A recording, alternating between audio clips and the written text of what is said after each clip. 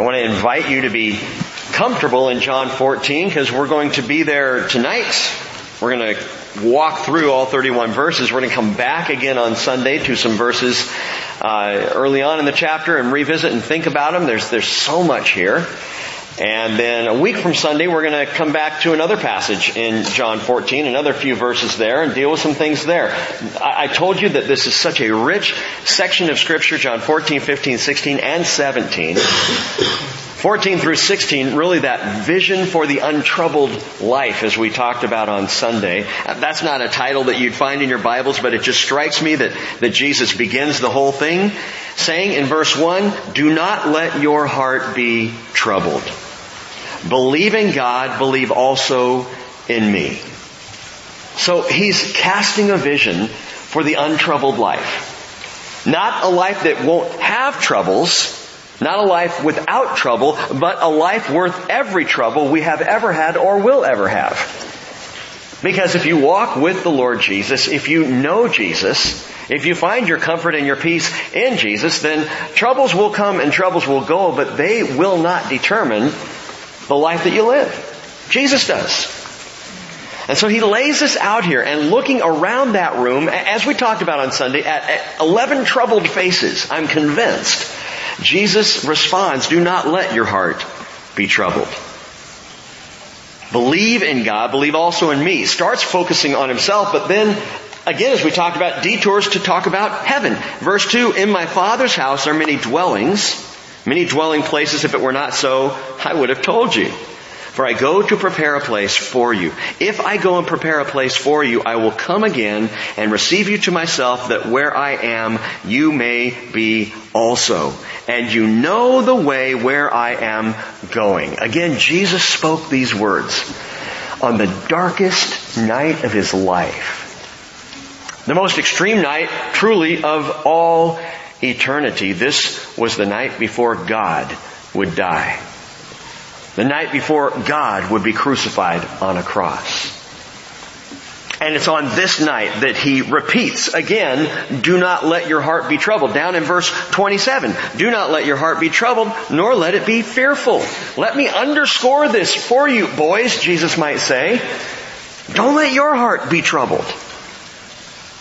But this is the night of his betrayal.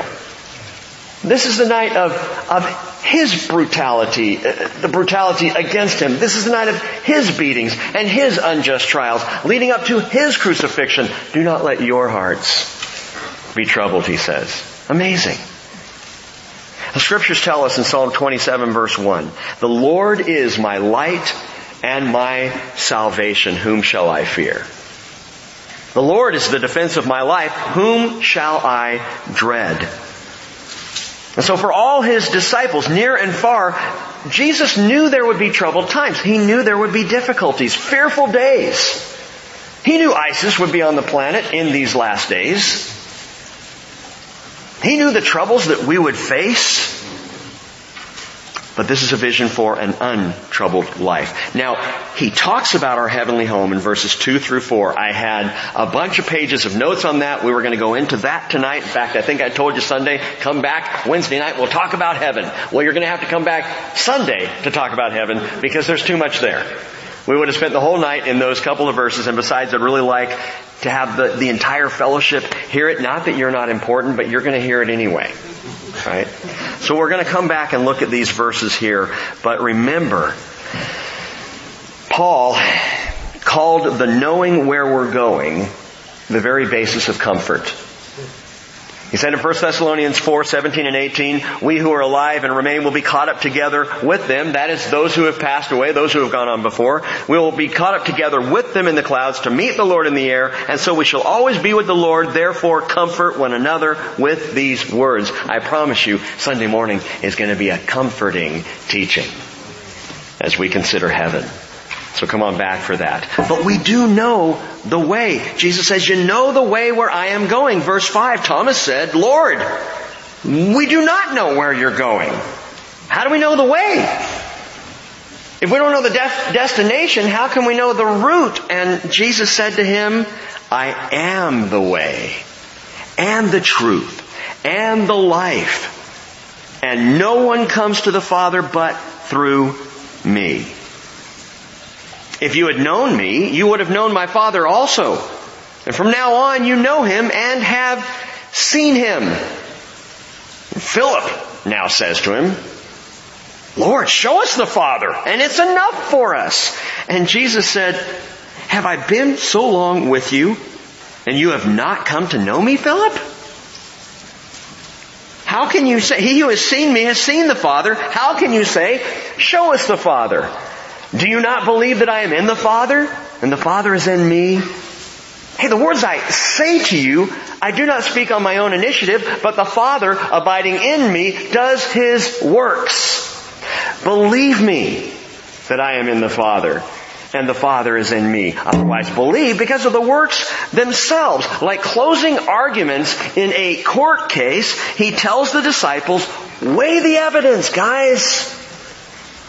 Look at what has taken place. Philip, we've been together 3.5 years in this ministry, and you still have to ask, show us the Father? How long does it take to get to know me? Jesus might say. He who has seen me has seen the Father. Look at the evidence. What have you seen? That's a good question. What have we seen? Okay, for those of you who studied through the Gospel of John, just this Gospel, just this record, what have we seen so far in Jesus? Love, compassion, mercy, tenderness, kindness, goodness. Remember what God told Moses? I'm going to make all my goodness pass before you. We see that in Jesus. In Jesus they had seen the affection of Abba. The love of a father, the closeness of a brother, faithfulness of a friend.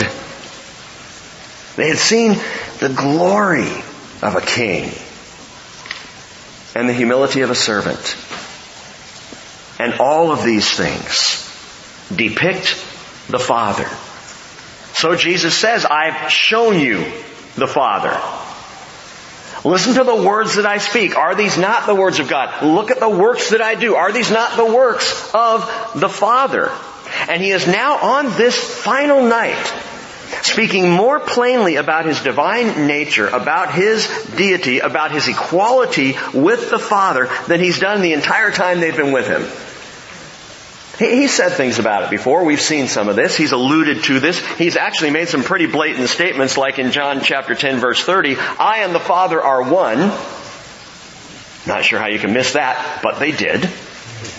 And so here we are, and I almost get a sense on this last night that this is almost a last-ditch effort to get the evidence before them and have them believe. See, that's what Jesus is up to here. He's trying to help them believe. He will do this in your life. He's done it in mine. Where He gives me the building blocks of faith, that my faith might be drawn out. And sometimes it's not comfortable, and sometimes it's difficult, and sometimes it's frustrating. But here we are on this last night, and He's pulling out all the stops, laying out everything possible that they might believe. Look at the evidence, guys. Pay attention to what you've seen. Think back over the last 3 years. What does this bring you to? It's like we're coming now to the apex of all of His representation of the Father. And that's John's heart as a gospel writer, is showing us the Father in the Son, showing us the deity of Christ. So here it all comes to a head, and I have to ask the question, why now? Why on this night of His betrayal is He so intent on the teaching that is before us? Why these 3 chapters now? Why not after the resurrection? Wouldn't that be easier? All right, I'm back. Is it clear? Are you aware now of what I was trying to tell you? Why is He so intent now? Just relax, Jesus, because, they're going to get it after you're resurrected. Why now? Because Jesus is birthing faith. And faith comes from hearing. And hearing by the word of Christ. Romans 10:17. It is more important to Jesus that they understand, that they be developed in the language of faith, so that when He's resurrected, all of it will come flooding in. He's giving them the building blocks right now. The final building blocks that they will need. Listen to the words that I've been saying, He says. They're the Father's words. Look at the works that I've been doing. They're the Father's works. And so He is amassing the building blocks of their faith now, so that when He's resurrected, they will get it. Look down at verse 29 of John 14 and listen to what He says. Now I have told you before it happens, so that when it happens, you may believe. That's the whole point. So that in the resurrection, when they see Jesus on that resurrection Sunday, just a few days hence, although it gets really dark from here to there, but on that Sunday evening, they will see Jesus, and all of this will come flooding in. Oh, I mean, it will just make tremendous sense. And it will shore up their faith, because Jesus knows something else. As He's already told them, yeah, He's going to resurrect, He's going to come back, they're going to see Him, but then He's going to be gone again. Thank you, Spencer. And when He's gone then, well, you know the fickle heart of man, we forget. And if faith isn't seeded early on and ahead of time and built up, when it goes dark, when God is quiet, when there's not that fleshly representation right in front of our faces, man, that's when we need faith. So He's building it now, He's developing it now, and then He says something absolutely astounding. After saying, believe because of the works themselves, truly, truly, I say to you, verse 12, Amen and Amen. He who believes in me, the works that I do, he will do also. Wait a minute. Stop right there. Really? That's cool. The works that Jesus did. Now, I don't know what you do, but I know what I've done for years when I've read that verse. I jump immediately to the miraculous, the marvelous, and the supernatural. Wait, Jesus rose people from the dead. That's what I want to do. Jesus healed the sick, so I should be able to do that, right? This is going to be awesome. We're just going to walk around touching people and they're getting well. And I'm like, yo. That's what He did. So that's what I get to do. You know, the good stuff. And yes, we are called to a supernatural faith. But listen, Jesus didn't say, the signs I do, you will do, and greater than these. What did He say? The works. The works. You know, if you want the best of everything on a burger, how do you order it? Give me the works. Give me the works. The problem is that we assume the works here only includes the supernatural sauces. We hear Jesus say, greater than these, and we go, well then why am I not walking around raising the dead right and left? Wouldn't it be awesome on our Israel tours if we stood on the Mount of Olives, held up our hands, and all of the Jewish people in those tombs came out of their tombs right then? That'd be fun. Get people signing up for that tour right and left, you know. How did Jesus describe the works of God? Because what He's saying here is you will work these works. The works that I do, you're going to do. And greater works. So what are the works? He begins by describing them this way. This is the work of God, John 6:29, that you believe in Him whom He has sent. It starts right there. The works of God start with faith. Very simply, I believe in Jesus, I take Him at His word. Doing the works that He did begins with simple faith. But for faith to live, for faith to survive, for faith to grow, it has to become actionable. Read James 2 on your own time. Faith without works is dead. Oh, you can tell me all day long you got faith, but if there are no actionable works behind the faith, you don't have faith. You have a belief system. But faith moves us to action. The Greek word for works, when Jesus says, he who believes in me, that there's the faith. He who has faith in me, believes in me, the works that I do, he will do also. The word works is ergon in the Greek, and it means deeds, doings, and labor. It doesn't have anything to do with supernatural. There are supernatural works. There are gifts of the Spirit. There is power to be given and to be had in the body of Christ. Absolutely, no question. But what he's saying here is, do the works. You're going to do the works that I do. Well, okay, let's think about that. Instead of walking on water, how about we start by washing feet? That was the most recent work that he had just done. Before we seek to calm the storms, what if we calm people's hearts with the gospel of peace? That's a work. Instead of focusing so much on the signs, Jesus calls us to do the works that he did. Well, I can do that. And what's interesting about the works of Christ is they tend to be works of service and works of humility. And when I'm doing the works, I'm not so pumped up about myself as I would be if I was doing the signs. I might be tempted to self-glory when it comes to the signs, but the works, I just wash some guy's feet. Well, I should get a badge for that. That's impressive. Do the works.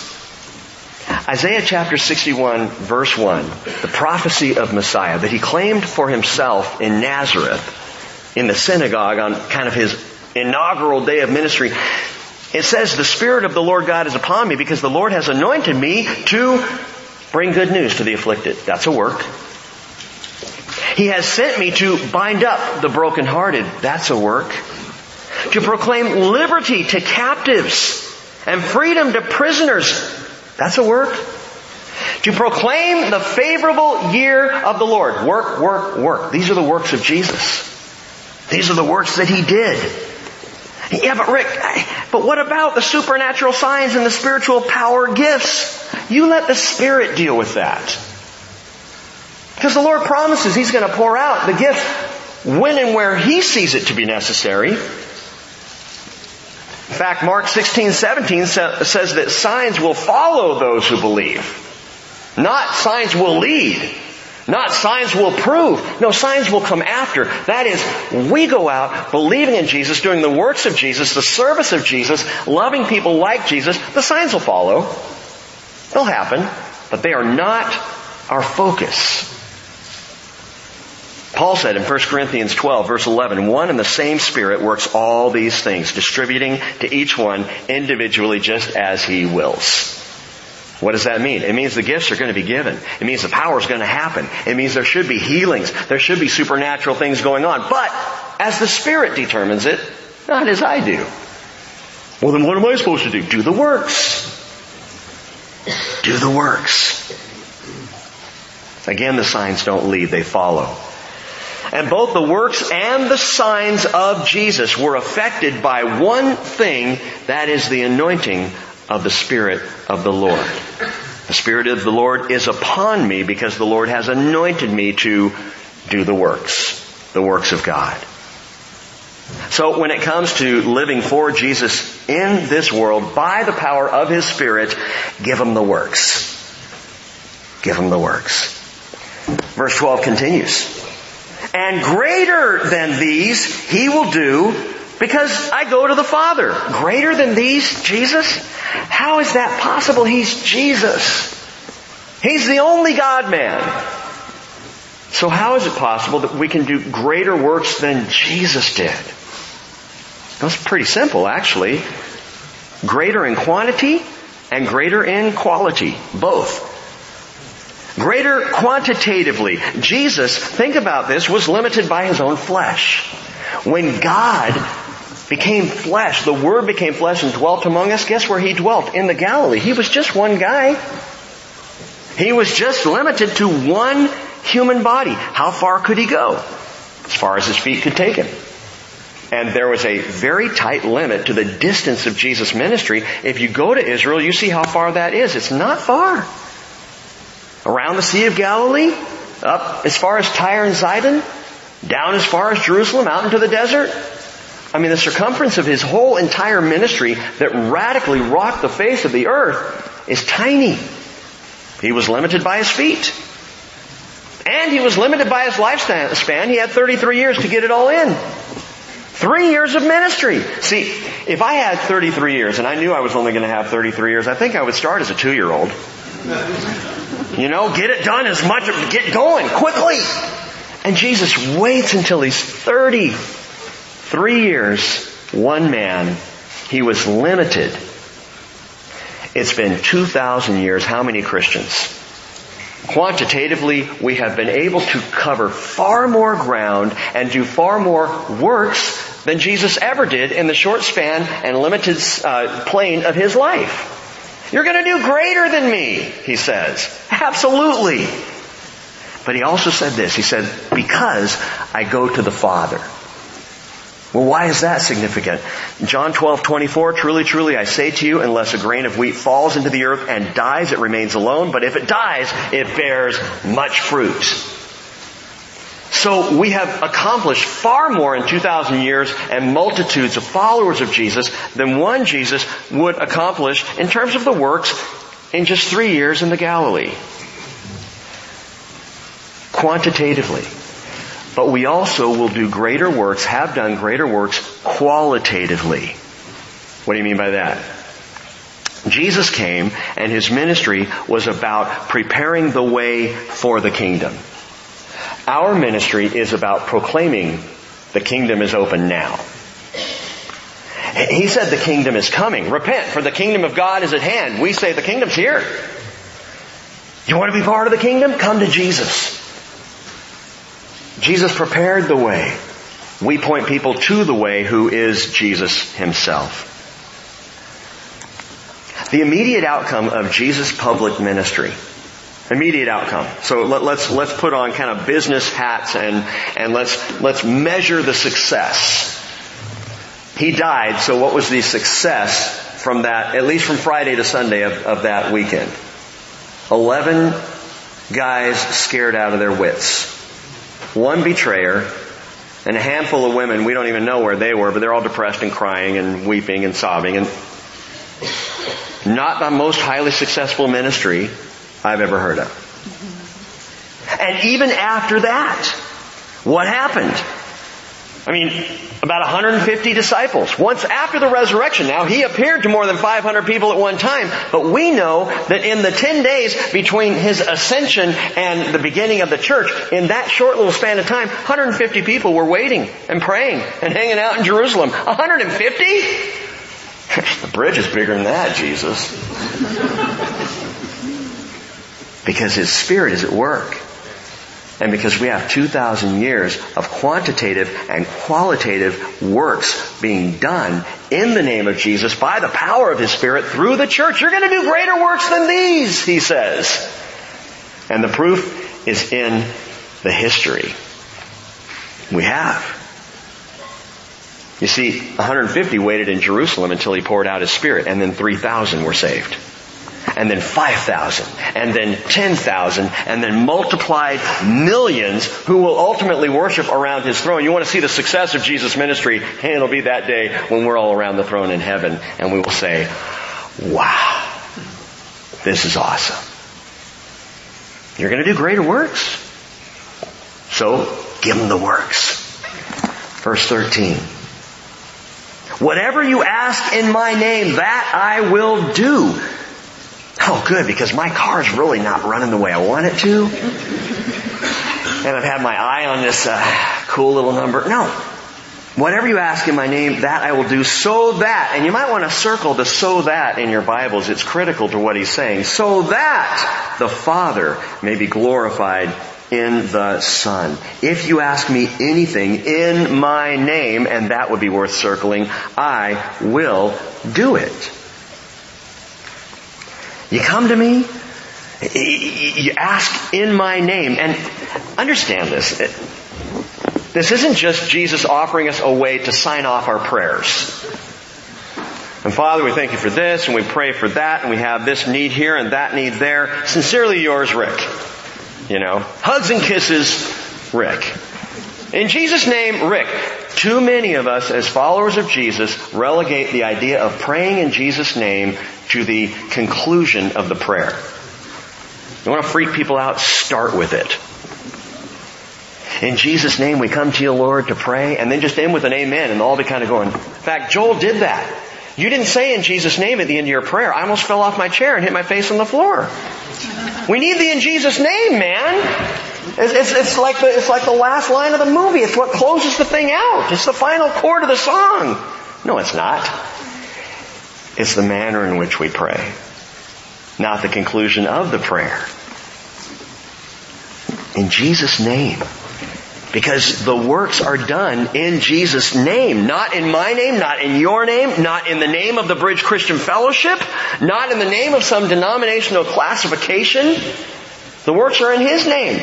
So we pray in His name, by His will, for His desires. That's what He's calling the apostles to. And man, you come to me praying that way, I'm going to answer you, and I'm going to do it. Whatever you ask in my name, whatever you ask in my character, in my nature, in my will, in my purposes, in my desire, I'm going to do that. So come and ask. I wonder sometimes, Jeff and I were actually texting back and forth, and I wonder if he chuckles sometimes at our cool little church names. The Bridge. That's cool. Where do you go? I go to the Bridge.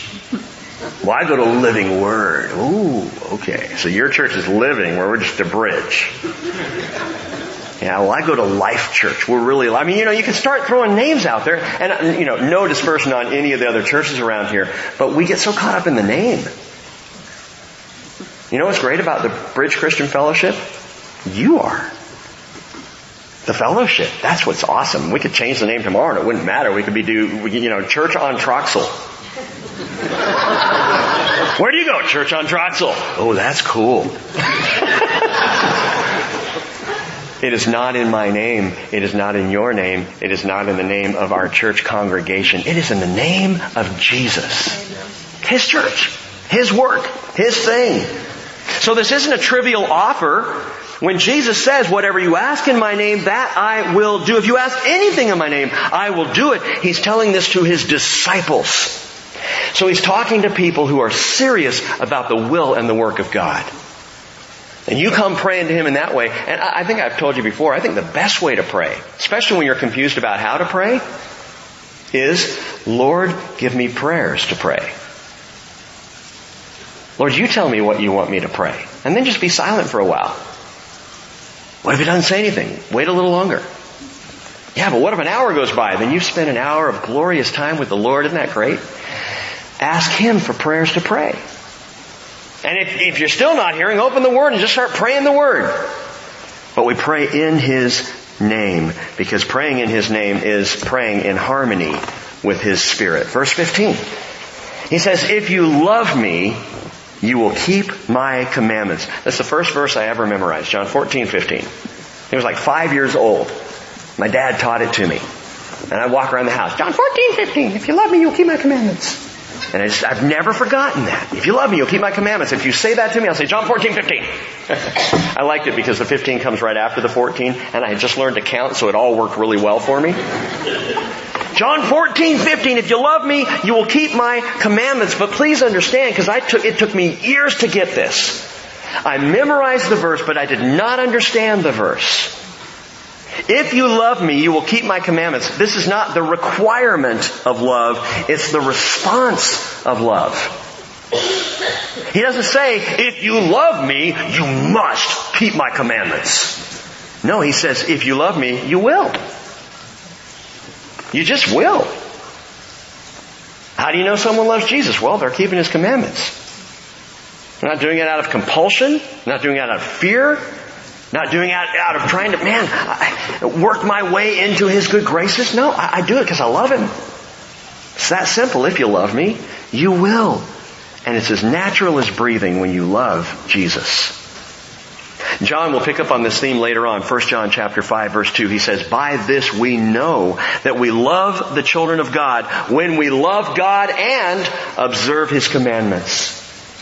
For this is the love of God, that we keep His commandments, and His commandments are not burdensome.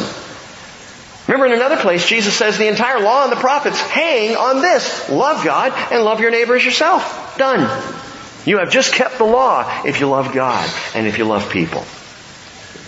And that's the deal. If you love me, you're going to do as I ask. Proof is in the pudding.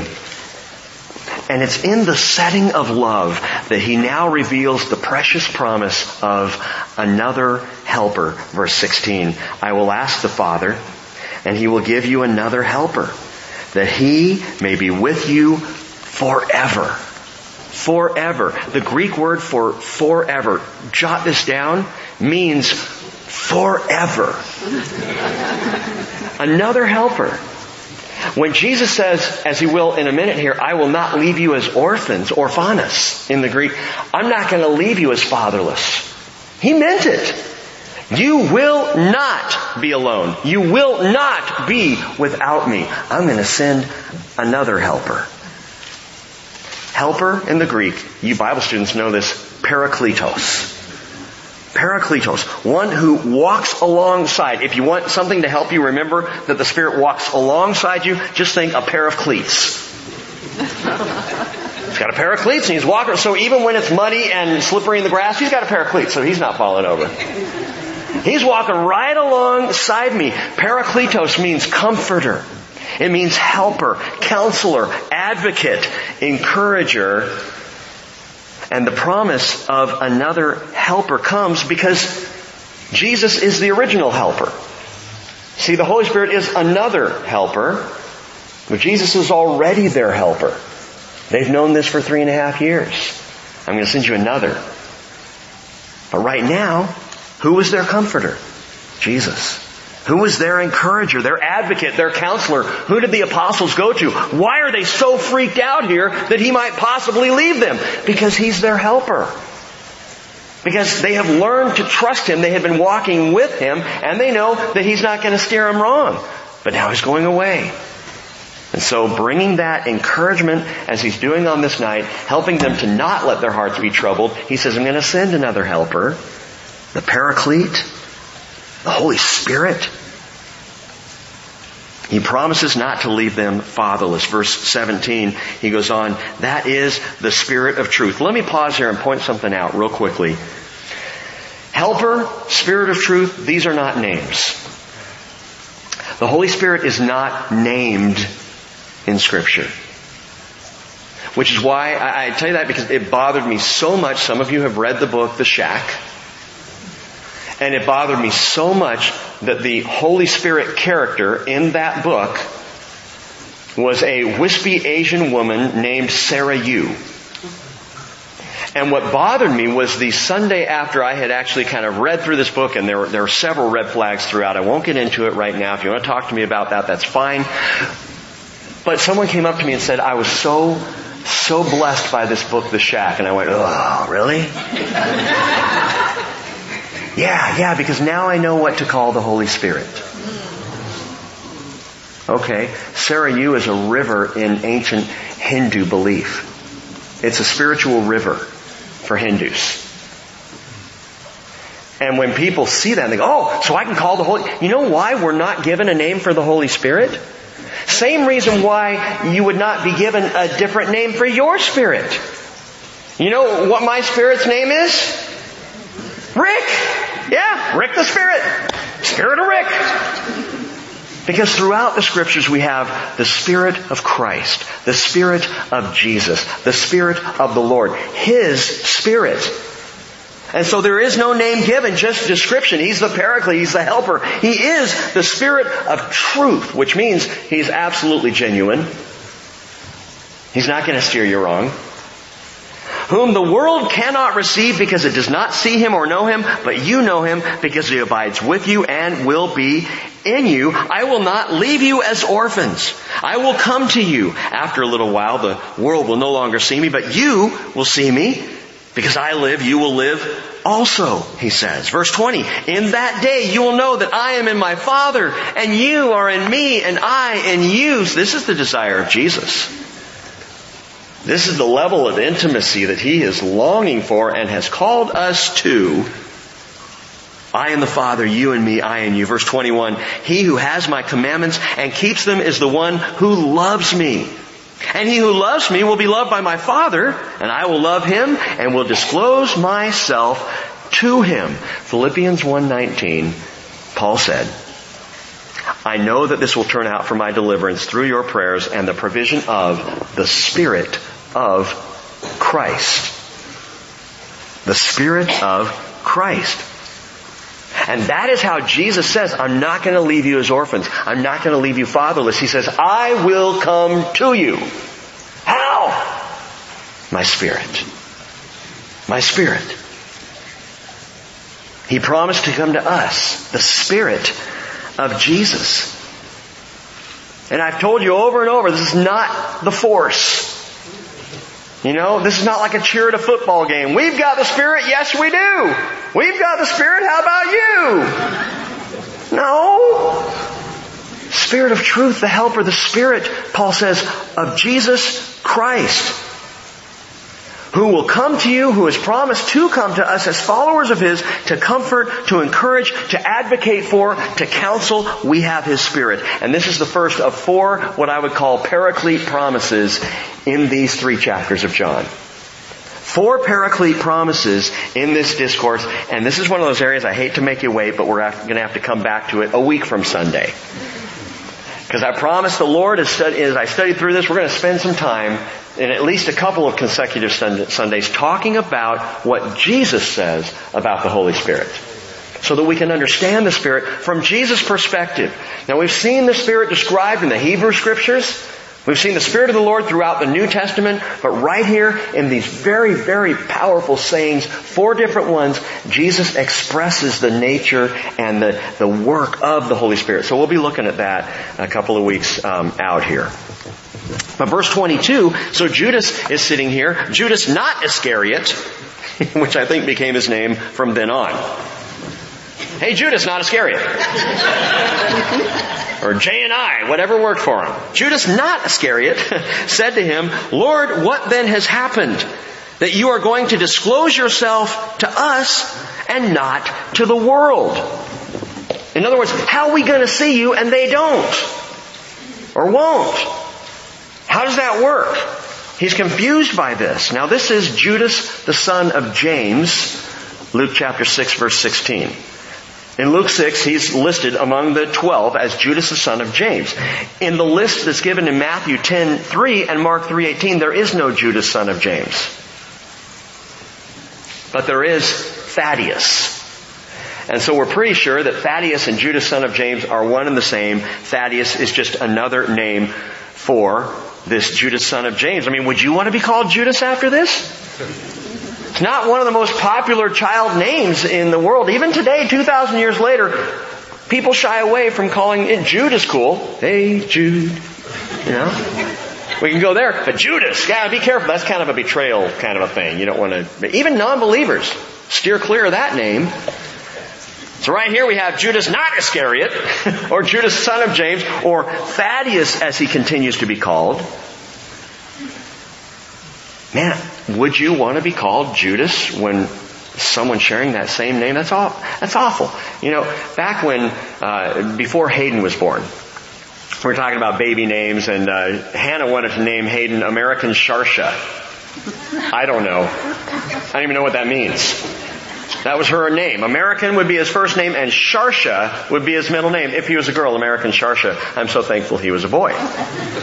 But we were talking about baby names, and Cheryl really liked the name Hayden. Well, right at that time, the show Coach was huge. I'm like, everybody's going to call him Hayden Fox. They're going to call him Coach, from the show Coach that was on TV at the time. Well, it went away, and Cheryl was right. No one looks at my son Hayden and thinks of Coach, although the show's coming back.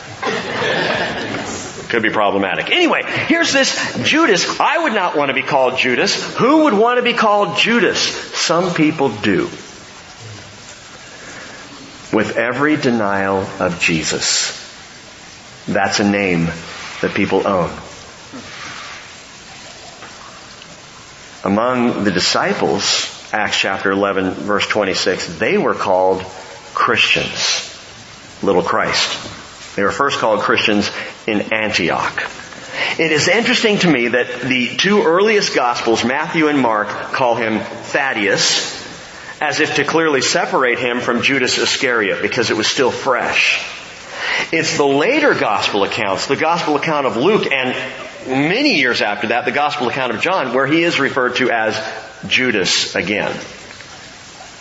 Why is that? Well, I wonder if Judas, son of James, just made peace with the name. Because it really doesn't matter what I'm called here on earth as long as I am called after Christ. You can call me anything you want, any name, but I belong to Jesus. Receive Jesus and you bear His name. Deny Jesus and you might as well bear the name of Judas. So Judas, not Iscariot, asks, how are we going to see you? And they won't. Verse 23. Jesus answered and said to him, if anyone loves me, he will keep my word, and my Father will love him, and we, note that, we, make a circle around that, we will come to him and make our abode with him. What does that tell you about the Holy Spirit? This is the Spirit of the Lord. Well, you mean the Lord the Father? Yes. Well, you mean the Lord the Son? Yes. Spirit of Jesus? Yes. The Holy Spirit? Yes. We will come. We'll make our abode with Him. That was another one, that in John 14:15, that just so impressed me as a kid. This word abode. For one thing, it sounded so holy to me. Abode. I would use that in elementary school. Kids would say, you going to go home? No, I'm going to my abode. We're going to come and make our abode. We're going to abide with you. Verse 24, Jesus says, he who does not love me does not keep my words. And the word which you hear is not mine, but the Father's who sent me. These things I have spoken to you while abiding with you. So I'm abiding with you right now. But the Helper, the Holy Spirit, whom the Father will send in my name, He will teach you all things and bring to your remembrance all that I said to you. This is the answer to the question, how are we going to see you and the world will not? And Jesus very simply answers, in the Spirit. See, I'm going to come to you. And you're going to be aware of me. You're going to hear from me. You're going to know me. We're going to have a relationship, and it is not something that the world can get its fingers on, not without faith. You got to come to me believing first. And believing that He's a rewarder of those who seek Him, right? So my Spirit is going to come to you. But understand this. How can He bring something to my remembrance? He's going to bring to remembrance all that I taught you. Well, how's that possible? Only if He is in you. Only if He's in you. Jesus is not talking about Post-it notes here. Which right now are littering my kitchen because it's the only way I can keep track of life with Cheryl down. What do we have today? Okay. Can we throw that one away? No, keep that one. And right now on my counter, those of you who are here Sunday, I've got 5 notes written out that just say, soccer snack on Saturday, exclamation points. I gotta bring it to my remembrance, man. But that's not what He's talking about. It's more than that. It's more than reminders. This is the one who brings up the remembrance of all that Jesus had said to them. How is that possible? Unless it's one right in here, right in here. The Spirit is going to bring these things up. It's going to remind you of these things. That, by the way, is how the Gospels got written. Doug was asking me about that. We were having that conversation. How did the Gospels get written? How did they know? Every word inspired by the living God. And right here Jesus says these things are going to be brought to your remembrance. So the gospel writer sat down and the Holy Spirit brought it all up. And John just started writing. Basically, John was the pen. The Holy Spirit was the author. I'm going to bring this stuff to your remembrance. So here's the answer to the question of Judas, not Iscariot. The difference between a follower of Jesus Christ and the world is the indwelling Spirit of the living God. That's the difference. That's how we're going to see Him and know Him, but the world does not.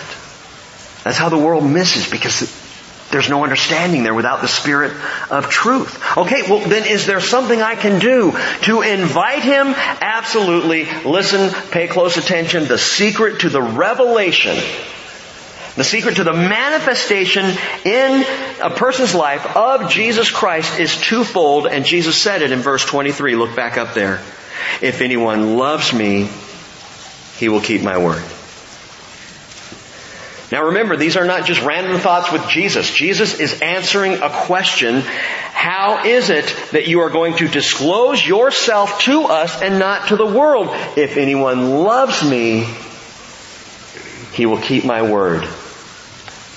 That's how. And my Father will come to him, and we will make our abode in him. So the key is twofold.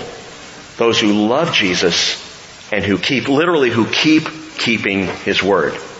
The Greek word there for keep is keep keeping. It's a keep on keeping it. You love him, you keep keeping his word. That's how you're going to know. That's how you're going to be aware. That's how he discloses himself to you. Love Jesus and keep keeping his word. Why? Because he can't, he won't bring to remembrance something that you wouldn't remember. If you hadn't experienced it, if you hadn't read it, if you hadn't heard it, how's he going to bring it to your remembrance? It's like osmosis in high school. This is what my friends and I all believed.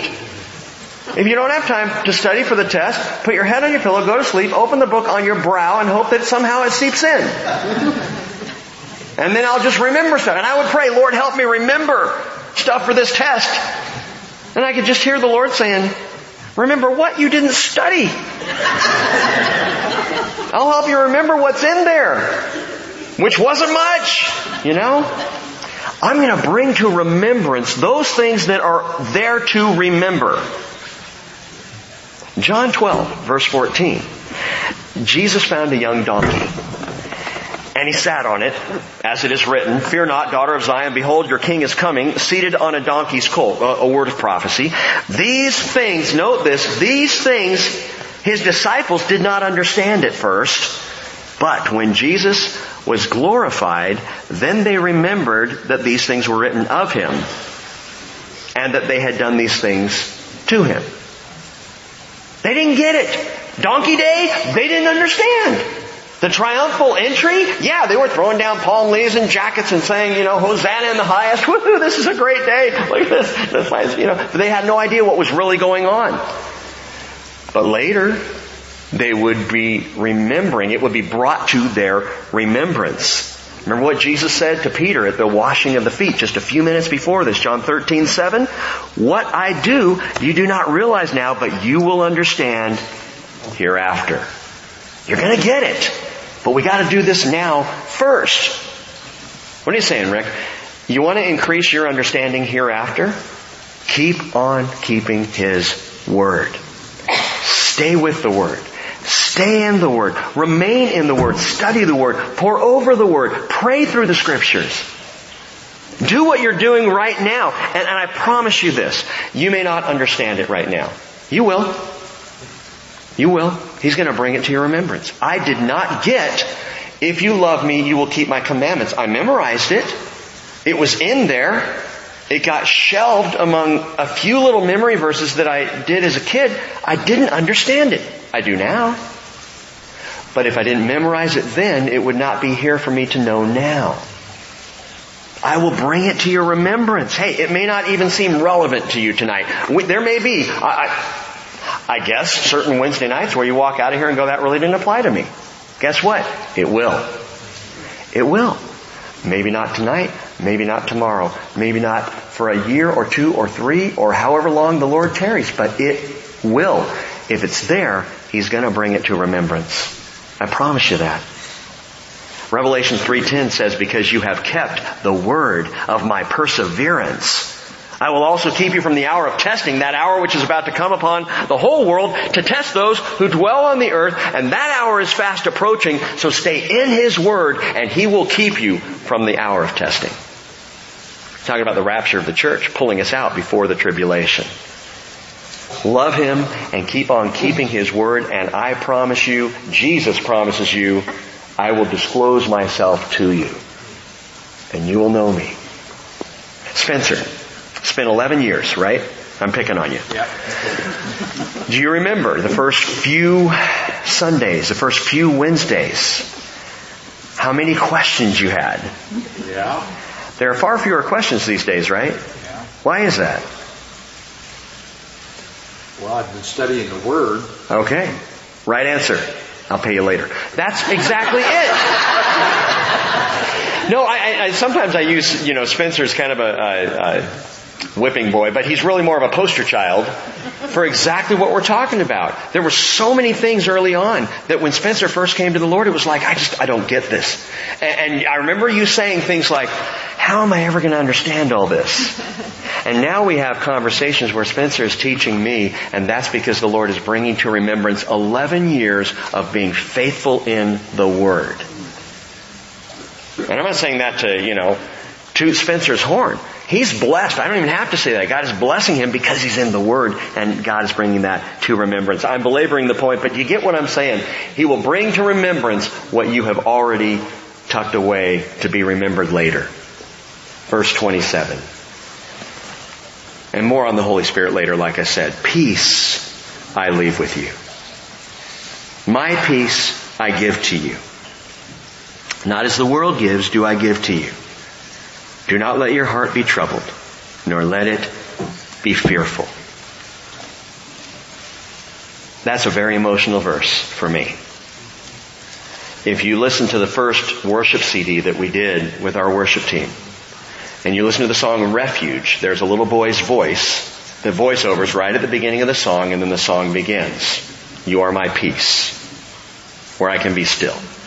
That little voice is Hayden, my son. What most people don't know is in that season of Hayden's life, he was going through more trouble than he has experienced in his whole life. It was a hard season. And when I hear that song on that CD, it's hard for me to listen to it. Because it's so emotional for me, because I know what he was going through. I know what he had to deal with. And having him, that was my intention, was to have him speak those words. Peace I leave with you. My peace I give to you. Not as the world gives do I give to you. Do not let your heart be troubled, nor let it be fearful. You know what Jesus said here? You know what the apostles heard? Shalom. Shalom I give to you. Shalom. And it is a shalom, it is a peace. Peace, the concept of peace to the Jewish mind is so much bigger than Western mentality understands. It's not just peace. What up? Take it easy. It's not just chilling. Peace to the Jewish mindset is its well-being, its life, its goodness, its contentment, its happiness, its everything is where it should be, and all is right with the Lord. That's peace. Shalom. And Jesus says, Shalom I give to you. My shalom I give to you. Isaiah 26 verse 3, the prophet said, the steadfast of mind you will keep in perfect peace because he trusts in you. King James translation of that same verse, Isaiah 26:3, thou wilt keep him in perfect peace whose mind is stayed on thee because he trusted in thee. I love this. The Hebrew, you may recall this when we studied Isaiah. The Hebrew word for perfect peace, the translation there is shalom, shalom. It's a double portion of shalom. Perfect peace. Shalom, shalom. And my friends, the world can't give it because the best the world has to offer is a double shot of espresso. God says, I will give you double shalom. I will give you the double portion of peace. And the world, all the world can do is give you something to get you by. Like Jeff getting coffee tonight. I gotta pick on you, man. I walk out there, worship had just started, Jeff's out by the coffee machine, and he's got those little Vias, you know, the Via packs from, yeah, there they are. There they are. He's carrying a packet of Via. We gotta talk, dude. You got an addiction problem. I'm serious. It's not good. He pours coffee from the coffee thing out there, and then he's pouring Via into the coffee. It's not strong enough. Not strong enough. You know what? I'm picking on you, but the world, I was serious about that. It sounds funny. Double piece or a double shot of espresso. I'm not being joking here. I'm saying a double shot of espresso will get me through the day. Another cup of coffee will get me an hour further down the line because I got to have the energy to do what I'm about to do, so I'm going to take another shot. It's Christian crack.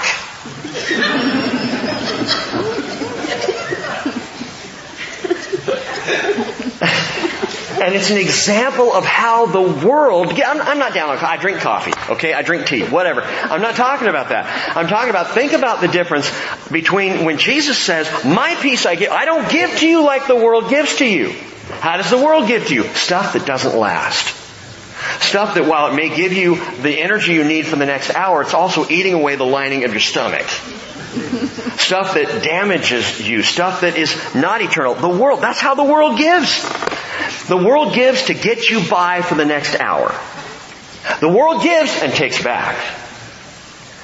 The world gives with interest. The world gives what it does not own. Therefore, it cannot give to you rightly. Because nothing that the world gives you belongs to the world. On the other hand, the peace of Christ is the same yesterday, today, and forever. Absolute shalom, always consistent peace. Never ending. Never beginning. Always has been, because peace is Jesus. The peace of Christ is never taken back. My peace I give to you, and it's yours. It's all yours.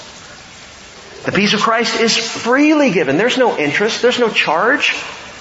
Because the peace of Christ is Christ Jesus. Romans 5:1. Therefore, having been justified by faith, we have peace with God through our Lord Jesus Christ. Ephesians 2:14. He Himself is our peace. Philippians 4:6, be anxious for nothing, but in everything by prayer and supplication with thanksgiving, let your requests be made known to God, and the peace of God, which surpasses all comprehension, will guard your hearts and your minds in Christ Jesus. Don't miss that. Not only does His peace guard my spirit man, but His peace guards my soul man, which is where all my battles take place. This is where the stress happens. This is where the worry and the fretting and the fear and the anxiety, it's all in the soul. It's not in the spirit, it's the soul. Trying to work it out. And Jesus says, if you'll pray, I'm not only going to guard your heart, I'm going to guard your soul against that stuff with my peace. Finally, Colossians 3:15 says, let the peace of Christ rule in your hearts. Who rules your heart? Is it the boss? Is it you? Paul says, let the peace of Christ be in charge. Let His peace be your ruler. It's as simple as bowing the heart to Jesus. My peace I give to you. Well, verse 28, you heard that I said to you, I go away and I will come to you. If you love me, you would have rejoiced, because I go to the Father. For the Father is greater than I. Now wait a minute. The Father is greater than I?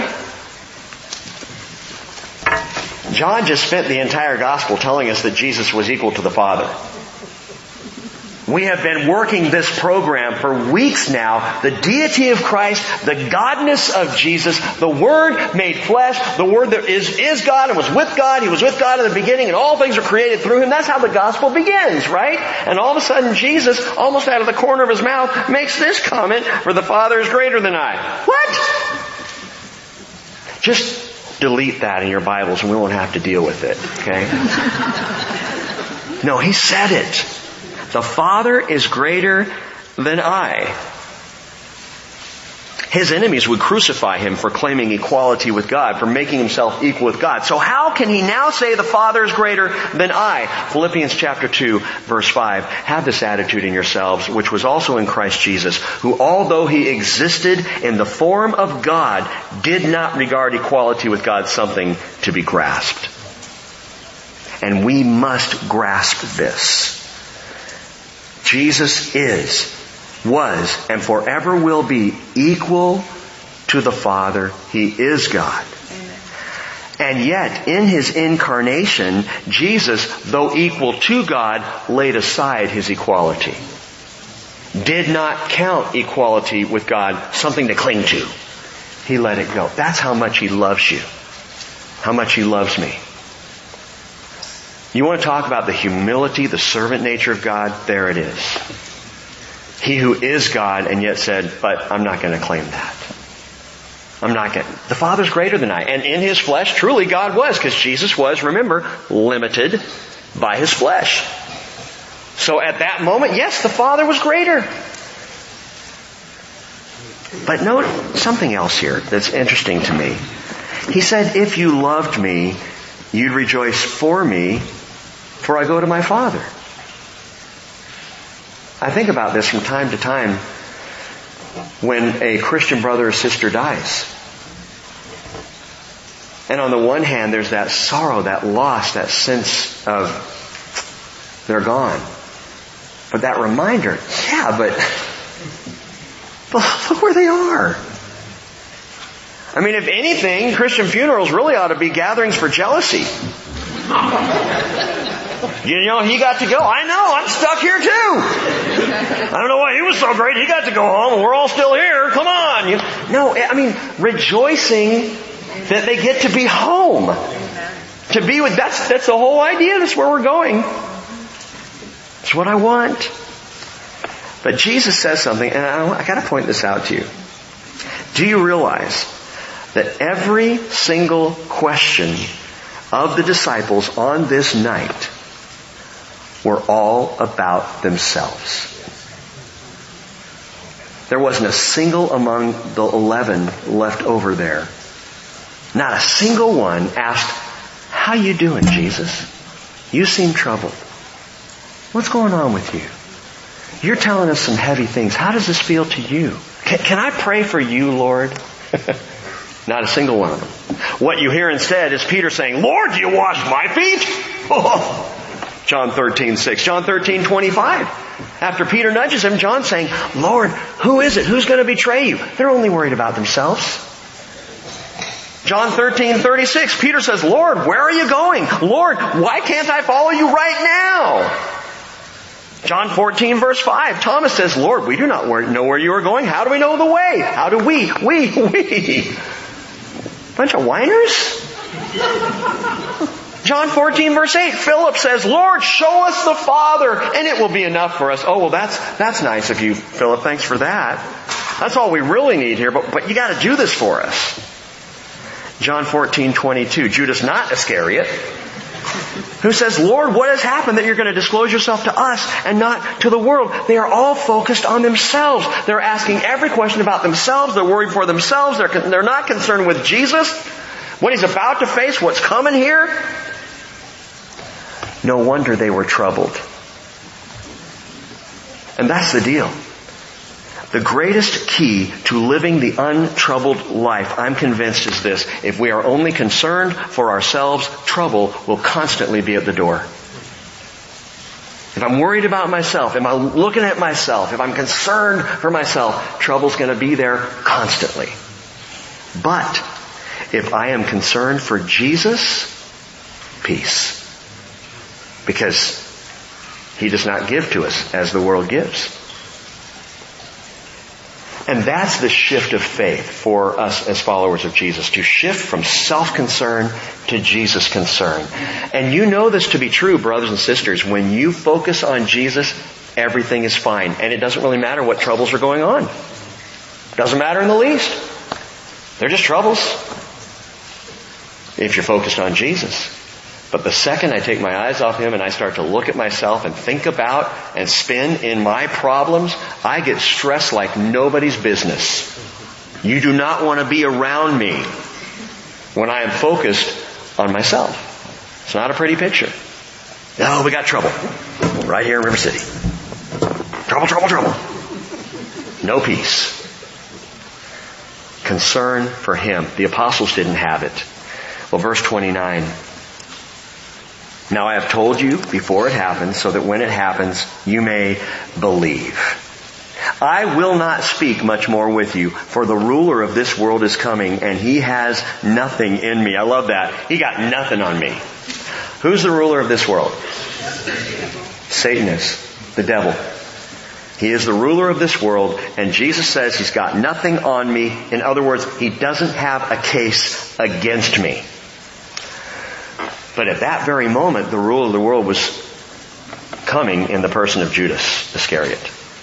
In that moment. This is not some, the rule of the world is coming and he's going to start messing things up here in the future down, in the church age. No, he's talking about that night. I don't have long. I'm not going to speak much more with you, for the ruler of the world is coming, possessing the son of perdition, Judas Iscariot. He's on the way. Right then, as Jesus is talking in the upper room, Judas has got the guys, and they're on the way. They're coming. But what's wonderful is that Satan, possessing Judas in this moment that he thought he was winning, unwittingly is playing right into Jesus' hands. The very hands that will bear the scars are the same hands that controlled this very night. Verse 31. But so that the world may know that I love the Father, I do exactly as the Father commanded me. He says, get up, let us go from here. And Jesus gets up, obedient to the Father, and begins the walk to Gethsemane. Right there, in the middle of this teaching. Now the teaching is going to continue, picking up in verse 1 of chapter 15, which we'll get to next week. But in that, understand behind the scenes what's happening. He's teaching, but they're walking. They've left the upper room, and now they're on their way to Gethsemane. And that's where this teaching is continuing to take place. We'll come to it next week. I want to leave you with this verse one more time. Verse 27. Peace I leave with you. My peace I give to you. Not as the world gives do I give to you. Do not let your heart be troubled, nor let it be fearful. Lord, we receive your shalom, shalom tonight. You offered, you promised a double portion of peace. And it is a peace unlike anything we can get anywhere else. And I come before you tonight, Lord, seeking and asking for yet again that peace which surpasses all comprehension. Now, honestly, Lord, right now in my life, things are a little nutty. At home, a little crazy. We got a man down, woman down. And so there's a lot going on for me. And I'm just saying, Lord, I needed this tonight. I needed to be reminded that you don't give like this world. Thank you for that, Jesus. Thank you for your peace. And without having any foreknowledge or understanding of what's going on in anyone else's life here tonight, in the gathering of our fellowship, Lord, I know that you desire peace for us in our inmost beings. And so I pray shalom over every person here. In the name of Jesus Christ, who is our peace, take our stresses, our woes, our fears, our sorrows, our frets, our concerns, and Lord, pour out your peace. May we only be concerned with Jesus Christ. Amen. Well, God bless you all. We'll get back to heaven on Sunday if we're here. Otherwise, we'll just be there. So.